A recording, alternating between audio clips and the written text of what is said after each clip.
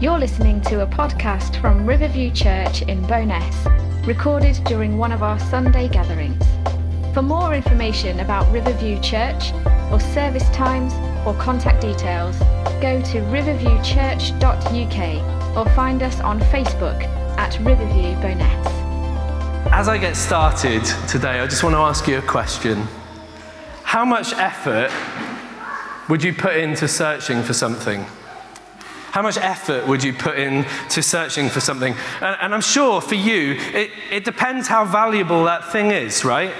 Like, if that thing has high value to you, you're really going to put some effort into searching for it. So some examples, okay? Jessica would, my wife who was just up here, the short one, a minute ago, not that I can talk, but Jessica would tear the sofa apart if I told her the last Ferrero Rocher was down there somewhere. Literally carnage, like sofa fluff everywhere. Andrew, I've discovered, Andrew who was up here, he's got a very impressive talent for finding excellent places to eat when he's abroad.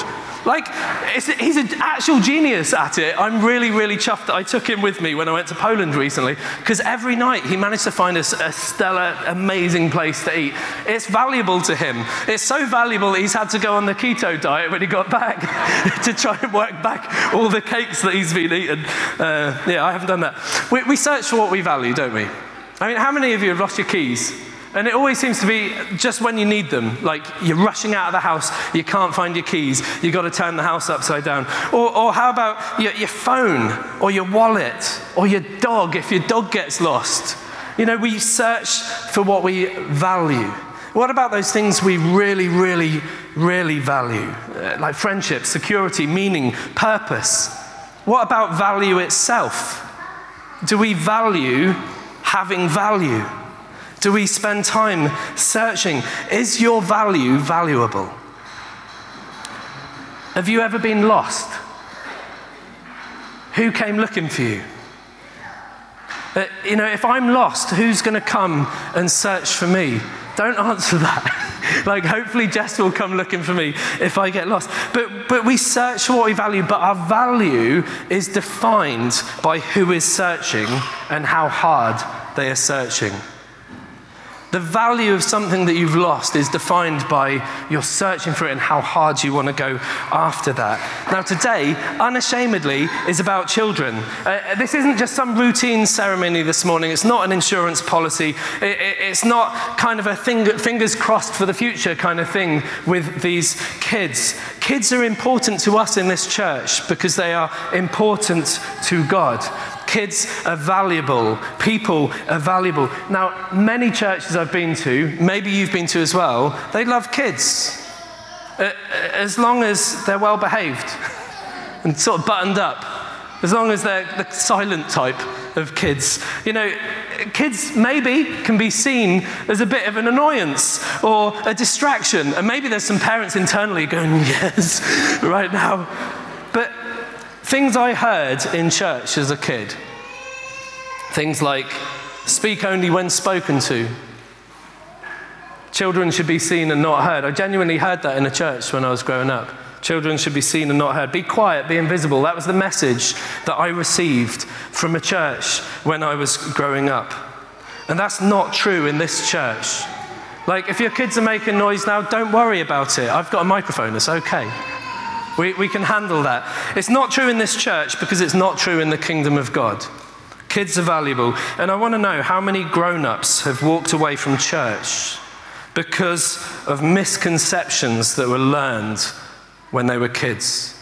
And maybe for some of you, that's true for you. Maybe some of you have an impression of church that is false, but it goes back to something that you learned incorrectly when you were a kid. Throughout history, people have tried to restrict others' access to God. And God values people. People around Jesus often complained or tried to restrict access. The scripture that Jess read earlier, let the children come to me, said Jesus. The reason he said that was because his disciples were trying to restrict access. They were like, don't bother the master, you're making noise, don't be a nuisance, we want to hear. Like, shh, be quiet until he's finished his message. And Jesus said, let them come. Let them be present with me. And that's so important. Elsewhere, we see that the disciples tried to restrict other people, like the sick or the infirm. And across Scripture, we see repeated reminders for God's people to look out for the orphan and the widow and the foreigner. People who were seen as slightly less valuable in the society. And yet there's repeated warnings from God, look after these people. And then we get to the Pharisees. And as we're about to see, the Pharisees disliked the tax collectors and the sinners in their language. Now, maybe none of us like tax collectors because it's like money out of our pocket, and I'm sorry if anyone's a tax man in here, by the way, that could be super awkward. But that's what the Pharisees considered them, second-rate citizens, probably even third-rate citizens. They didn't really count. And they were complaining because Jesus was talking and he had gathered some tax collectors and sinners around himself. And the Pharisees started whinging about it. Why has he got these people listening to him? Why is he eating with these people? Why is he entertaining these people? Culturally, all these people were less valuable. Seen as less valuable. They were marginalized. They had less or little or no value. But here's the thing, and I want you to hear this loud and clear. God is not like that. God isn't like that. God doesn't have categories of people that he values higher than others. There is no marginalization in the kingdom of God. That's why this family should work, because it doesn't matter what your background is, it doesn't matter what your age is, it doesn't matter what your color is, it doesn't matter what your theological position is. If you are a believer in Christ Jesus, then you are part of this family. You are not marginalized. And everybody outside of that family is not marginalized either, because they can be part of that family. The doorway is open to everybody. And Jesus says, let them come to me. Wherever you are, whoever you are this morning, God's message is come to me. Come to me. God values the marginalized, the downtrodden. Look at how Jesus always surprised people. Let the children come. Heaven belongs to them.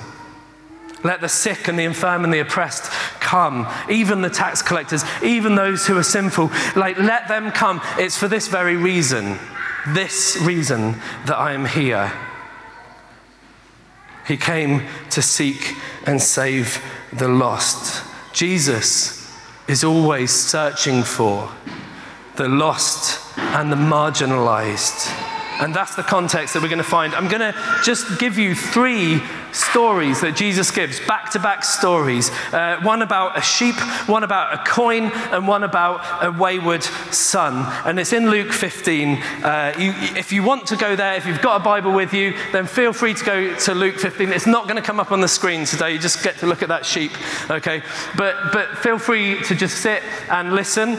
And I'm going to skip a little bit through it, but the context is Jesus is teaching, and there are tax collectors and sinners, as they're called in the Bible, sat listening to him, hanging off every word actually. And then there's the Pharisees, and they're sitting there going, he shouldn't be saying all this to them. He shouldn't have these people around. They're complaining. And so it starts like this. Suppose one of you has 100 sheep and loses one of them. Doesn't he leave the 99 in the open country and go after the lost sheep until he finds it? Now, just pause there a second, because if I was a shepherd and I've got 100 sheep in my field and one of them gets lost, I honestly think I'd be like, you're on your own, mate. I've got 99 here. That's fine. I've got more than enough for my next Sunday roast or whatever it's going to be. Sorry, vegetarians. But basically, like, one sheep out of 100. What is one sheep out of 100? Like, surely that doesn't matter too much. But this shepherd that Jesus is talking about leaves the 99 behind and goes to find them. He's searching for, forgive the pun, you. I know, it's terrible. I'm actually quite ashamed that I even put that up there. And here's the thing, right? Sheep wander off. They often want to go find something better. It's not arrogance, it's more ignorance than arrogance. Sheep are the kind of things that the grass is greener on the other side of the meadow, and they're like, oh, that looks good. Like, I want to tell you something, sheep are not stupid. And I've heard so many people in messages and preachers and things like that say, sheep are stupid. And like, that's not actually true, because to say sheep are stupid is to say that Christians are stupid. And that's not true. You're not stupid. Sheep are not stupid, but sometimes they get distracted. Sometimes they see something that they think might be a bit better, and so they wander off because they're trying to find a better thing for themselves, and they don't think that where they are, under the care of the shepherd, is enough for them. And so they go and try and resource it for themselves. And maybe some of us, sometimes, we know that God is there, or maybe we've started out in that field with those other sheep, but then we've decided to go and resource things for ourselves.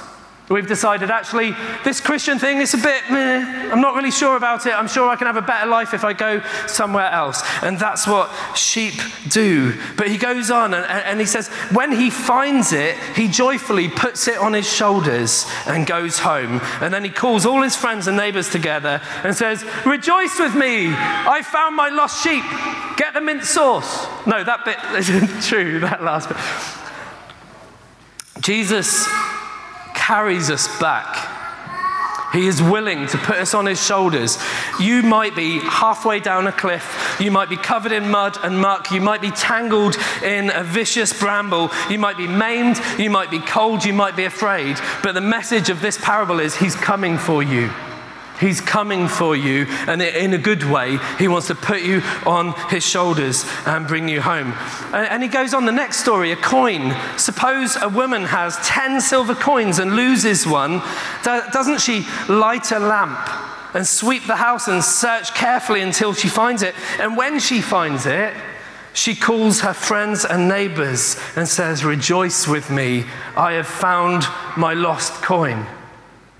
I don't think I've ever been that celebratory for a lost coin. Like, yes, I found that quid that I lost behind the fridge a week ago. I'm not going to be calling people up for that. But for this woman, it was valuable. That coin had enough value to her that she was going to go and find it. I might not put value on that coin. She did. The other thing is, the coin is an inanimate object. It doesn't get lost by itself. This coin has done nothing to get lost. And so what I want you to understand is that these stories are more about the one doing the searching than about the thing being searched for. That's what Jesus is trying to get across here. 3 different stories that are meant to be heard together. Completely different objects. But the common denominator between them is the seeker and what their actions say about the value of the thing that is lost. The shepherd left 99 sheep, perfectly healthy sheep, to go find one that had got lost. The woman takes the house apart and searches high and low for one coin that I would probably put no value upon. Both are so overjoyed that they call their friends for a celebration. Because of a sheep, because of a coin. What if the lost object was a person? And so we get to the 3rd story, and Jesus continues, there was a man who had 2 sons. And the younger one said to his father, Father, give me my share of the estate. Give me my inheritance, is what he's saying. So the father divided up his property between the 2 sons, and not long after that, the younger son got together everything he had and set off for a distant country, and there he squandered his wealth in wild living. This time, the person is lost by self-desire. I want something better. It's dressed in language, perhaps, of I want to discover myself. Or maybe I want to explore my identity beyond this family. I want to make a name for myself. He tried to define his own value. That's what the son's doing. Father, give me what I'm worth. Is effectively what he's saying. He's trying to figure out his own value. And the first thing is, this is a real insult to the father. But effectively, he's wishing his father dead. He's saying that thing that I should wait for until you kind of shuffle off, like that thing, that inheritance that I should wait for until that point, I want it now. and I want to take it and I want to go. He wanted more than the life his father offered him. And so he went on search for it himself. And he put, notice this, great distance between himself and his father. He didn't just go to the next town, the next city, the neighboring country. He went to a distant country. And this is scandalous. The Pharisees that were hearing Jesus say this would have been up in arms about this. If he said, "What should I do with this son?" they would have said, "Cut him off. He's not your son anymore. He's gone. He is dead to you." That's what the Pharisees would have said. But the real scandal is about to hit them right between the eyes, because the Father gives him what he asks for. That's grace. That's free will. That's God saying to you, you choose. You have this choice. That's why this thing today isn't like a hope and a prayer and a cross your fingers and let's pretend they're like safe or whatever. This is us saying these boys need to make a choice. They're not going to be forced to become Christians. No, yes, we're going to teach them. That's not brainwashing, but yes, we're going to teach them the gospel, because the gospel, we believe, is the power of God for salvation, for saving us. So we're not trying to force it on them, but we will proudly and gladly tell them about what Jesus has done for them in the expectation that they make their own decision. Because that's what God allows each of us to do, to make our own choice. He let the son take what the son thought he needed, but it wasn't long before the son realized this isn't going very well. After he had spent everything, there was a severe famine in that whole country, and he began to be in need. So he went and he hired himself out to a citizen of that country who set him into the fields to feed the pigs. Here's the guy that had sonship. He had everything that he could possibly want in his father's house. He's tried to set out and define things for himself. And what he's found is that when the storms come and he's lost everything that he had, he's on his own and he's in trouble. And he does what most of us will do. He tries to figure it out for himself. The first thing he does is he tries to sort out his own mess. And maybe sometimes we come and we think, if I can be good enough, if I can just get value in my life this way, if I can get far enough in my career ladder, if I can help enough people, if I can give enough to charity, if I can convince myself that I'm a good enough person, then that's okay. We try to figure it out for ourselves. And it says he longed to fill his stomach with the pods that the pigs were eating, but no one gave him anything. The end of our trying to figure it out for ourselves is the realization that we can't. He hit rock bottom. He was now more outcast than he could have ever imagined that he could be, and he put himself there. He had value, he had belonging, he had family, and he chose to move another way and reject it. He thought that he was making himself, but he was actually destroying himself. And then it says, when he came to his senses, he said, "My father's hired servants have food to spare, and I'm starving to death. So I will go back to my father and I'm going to say to him, 'Father, I've sinned against heaven and I've sinned against you. I'm no longer worthy to be called your son. Make me like one of your hired servants.' And so he got up and he went to his father."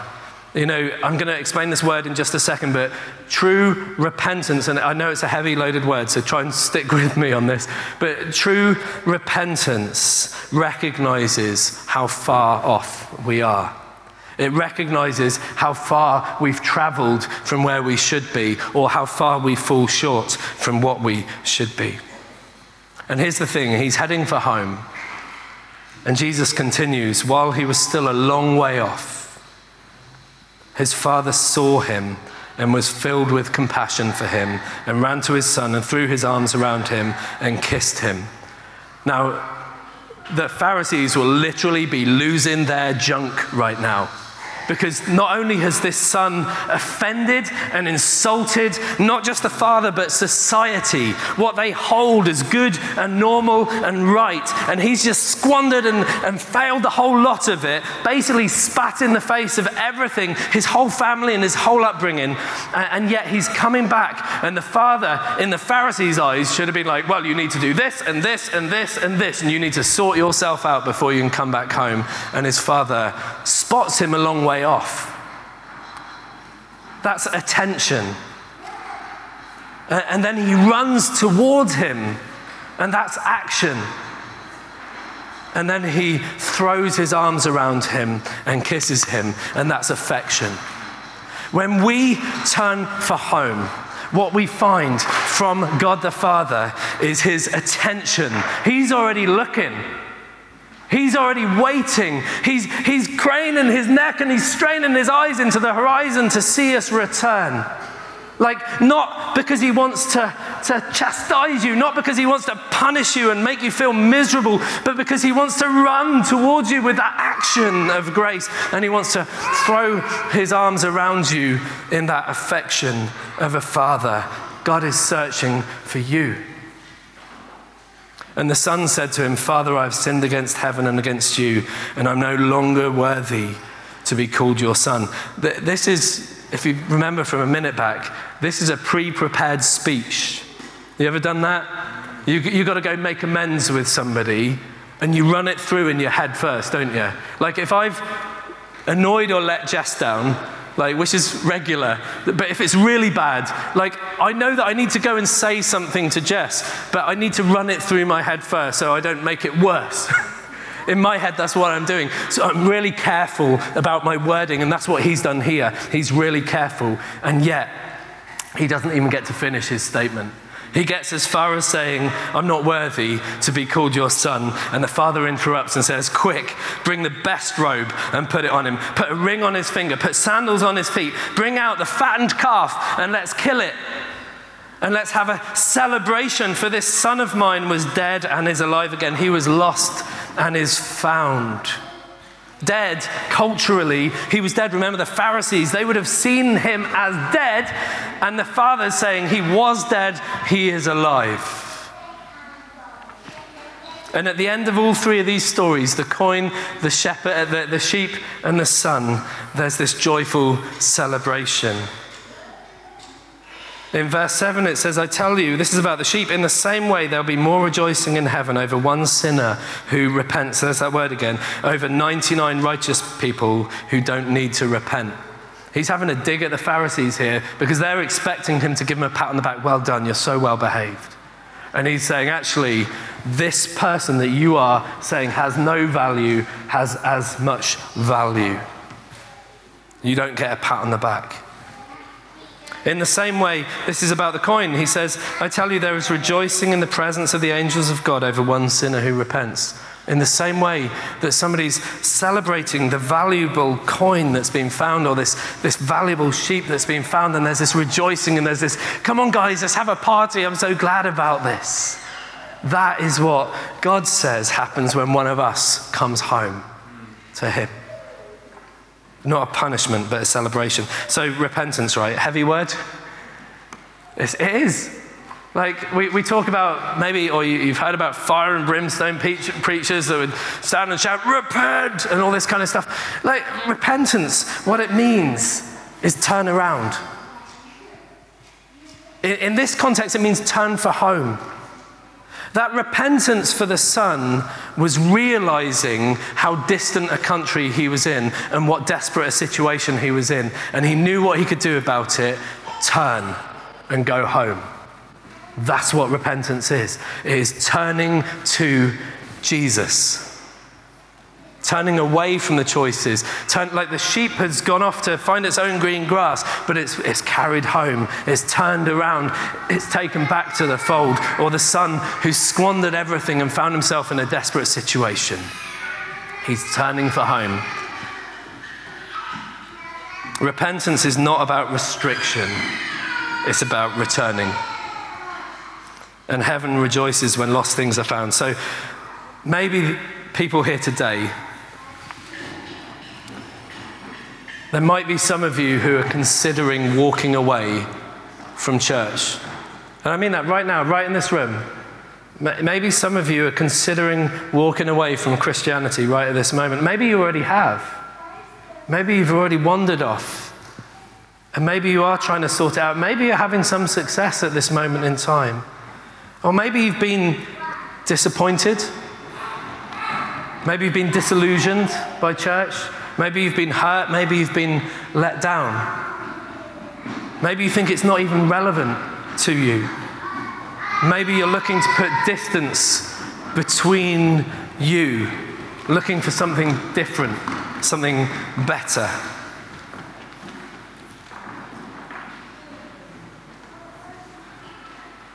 How often we try to sort out our own mess when we realize we're in one. If you can recognize where you are, this is for everyone this morning, if you can recognize where you are and turn for home, you will find the Father's attention, his action, and his affection towards you. And whether you find that you've been carried home or that you've made the long trip home, all heaven rejoices when we are home. Very quickly, not everyone's happy about this. Jesus has one final point to make in this story. And he says this: the older brother became angry and refused to go into this celebration with this big steak that they were going to have. And so his father went and pleaded with him, and he answered his father, "Look, all these years I've been slaving for you and never disobeyed your orders. You never gave me even a young goat that I could have with my friends." He's having a whinge party right here, right now. This is the son who stayed in the father's house, and he's having a moan. Jesus' final stinging point is to those who never left. He's making this point for the Pharisees. Those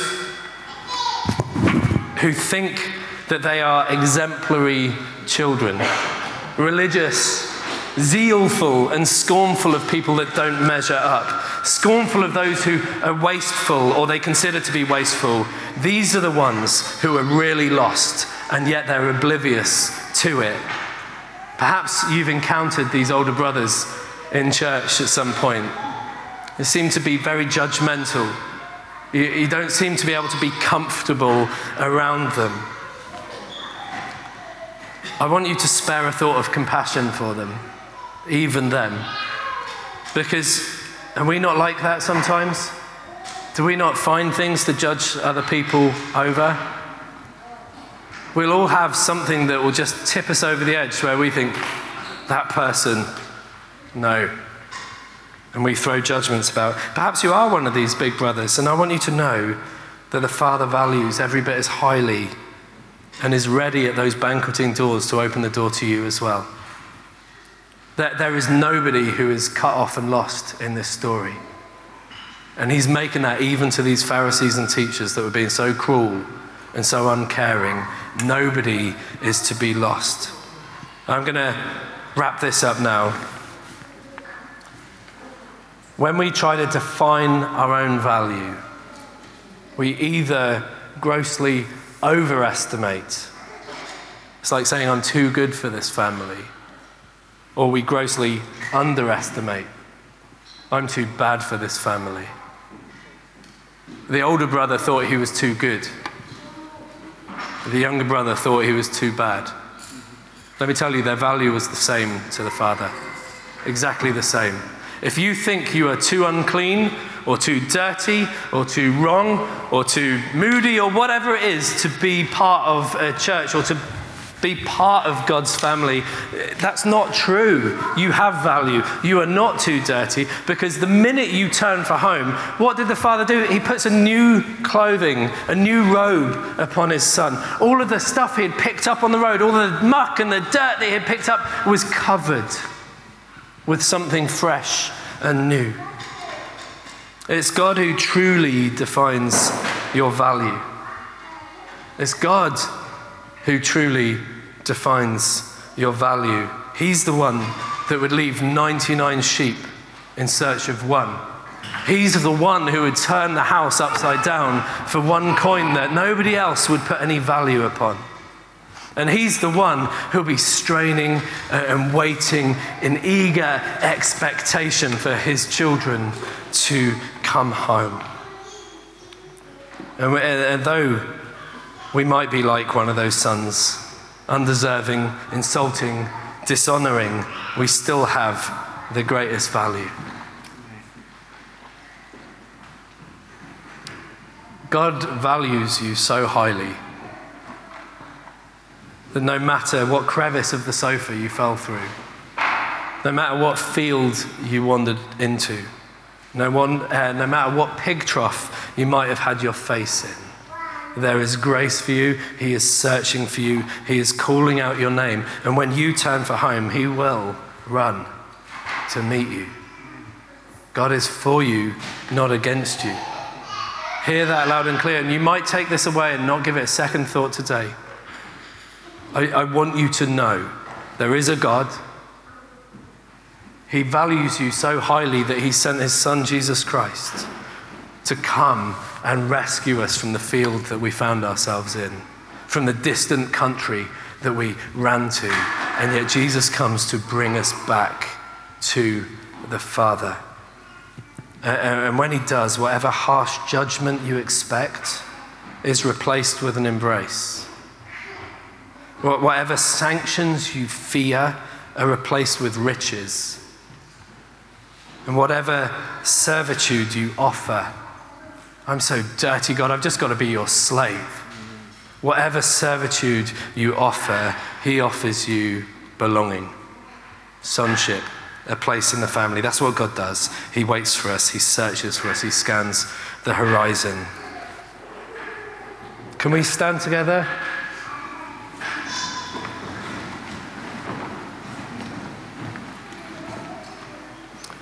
These kids that we've dedicated today, and your kids, and you kids, are of central importance because you have such high value to God. I want you to know that this morning. He restores in us what is lost. Hope, value, identity, and security. Those things which have been lost. Heavenly Father, we just thank you.